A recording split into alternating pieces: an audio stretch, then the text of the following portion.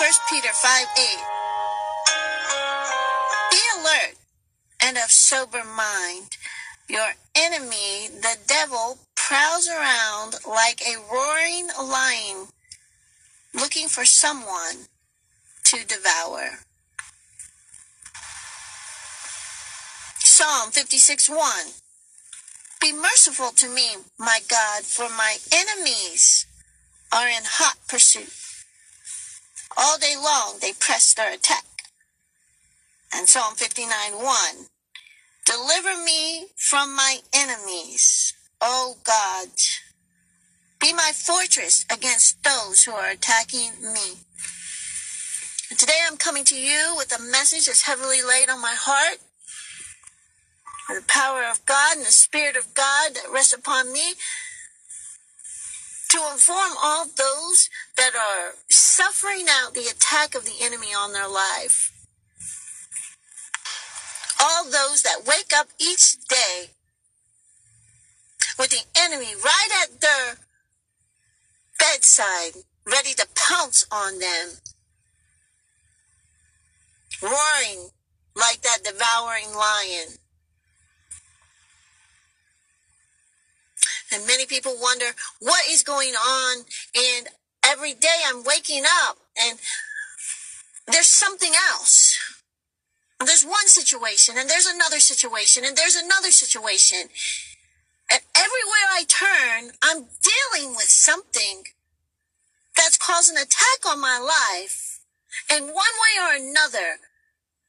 And I'm suffering out persecution. And I can't understand why. We have to be careful because we have to understand that we have an enemy that we fight. We do not fight flesh and blood as the Lord informed us, but those that are in principalities and rulers and dark places. The enemy who sends his attack on our life, constantly causing havoc, constantly causing deceptive things to happen in our circumstance, deceptive things to happen in our situations. Because he wants to defeat us. And we wonder, what is going on? We get a word from the Lord. And in that word, we're informed that we have a calling on our life. That we need to go forth and we need to fulfill the call of God. And when we receive that word, many of those who have received a word like that, when we receive that word, then we get so excited. And we're ready to just spring up like a firecracker and just go, go, go, go for the Lord. We're so excited. We're ready to go. Especially when we know, God is wanting to use us. It's a privilege to be used by the Lord. It's a privilege to have a calling on your life, to be used by God.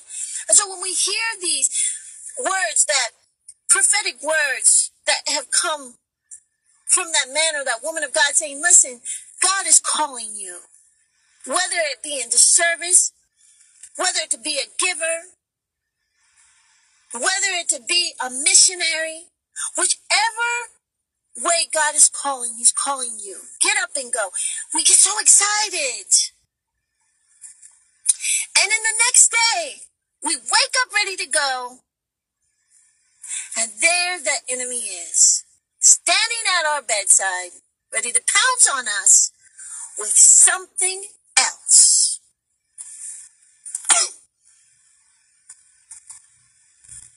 And then we get discouraged. And the next thing you know, we're set back. What happened to that energy? What happened to that excitement? What happened to that desire to go, go, go, go? And every day, even though we know in the back of our head, we just received this powerful word, we diminish more and more and more in energy to want to go forward. Now, the enemy is out to attack everyone, not that just those that are called. just out to attack the child of God, to continue on in the path that God is calling them to continue on. And he wants to devour like a roaring lion all that are partaking as a child of God.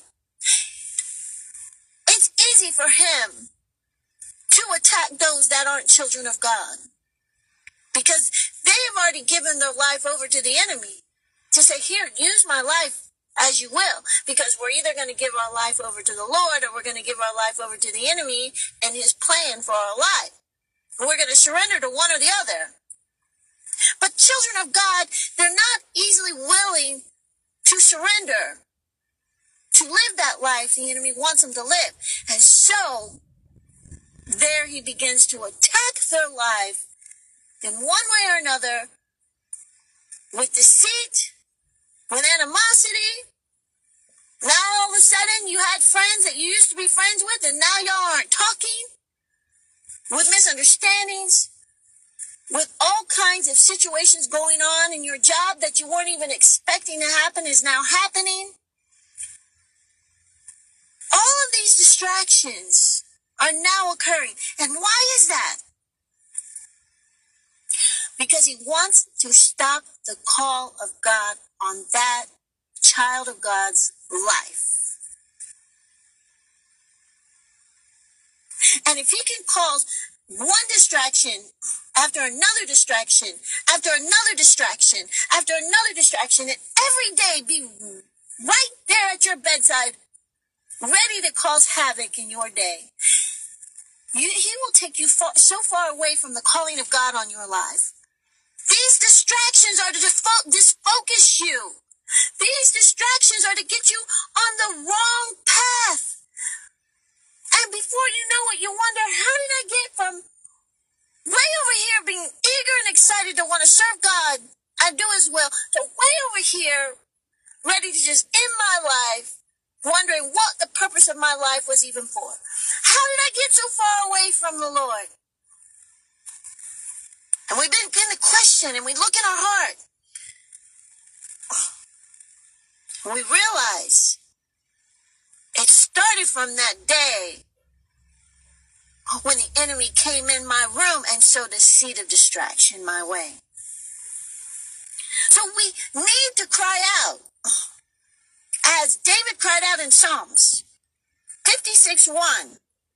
Be merciful to me, my God, for my enemies are in hot pursuit. All day long, they press their attack. And Psalm 59:1, deliver me from my enemies. Lord, just don't be merciful, but deliver me from my enemies, oh God. Be my fortress. Be my fortress against those who are attacking me. We need to pray out. We need to cry out. We need to cry out in prayer, as David did when the enemies were all around him, to disfocus him.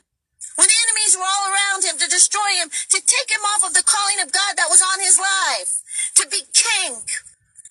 Saul, his father-in-law, was king at the time, wanted to kill David, his own son-in-law. David married his daughter Micah, Saul's daughter Micah. David became his son-in-law. But yet, the enemy used Saul and the enemies that kept around David to try to destroy David, distract David, to cause him to get disfocused so that he would not pursue the calling of God on his life. And that is the same that the enemy is doing to this day, to those children of God, to the men and women of God, to the servants of God. He wants to disfocus you. And if you continue to allow him to bring distractions in your life, to bring disfocus in your life, to cause things that aren't making sense, and then you focus on those things that aren't making sense. See, what we tend to do when the distraction comes our way? Our human brain automatically kicks into mode. We want to figure it out. We want to understand what's going on, especially when it's not making sense. We want to figure it out, want to put it all together, and the next thing you know, we can't understand it, so we get frustrated. When we get frustrated, we get angry because we don't get an understanding, we get angry. And now, all of a sudden, our anger turns into hurt, our anger turns into upset, our anger just turns into complete way of making our mind just freeze right where it's at. When we're not even able to think on which way we want to go. We're not even able to focus on even in the natural what we're doing. Because we're so frustrated and so disfocused and so distracted by the things that the enemy is sowing in our direction. And sometimes he creeps in where we're not even aware, and he uses the people, whether it's the people closest to us, or whether it's the people at our job, or whether it's even people we don't know, to come in and sow that seed of distraction so that it can frustrate us and it can get us disfocused.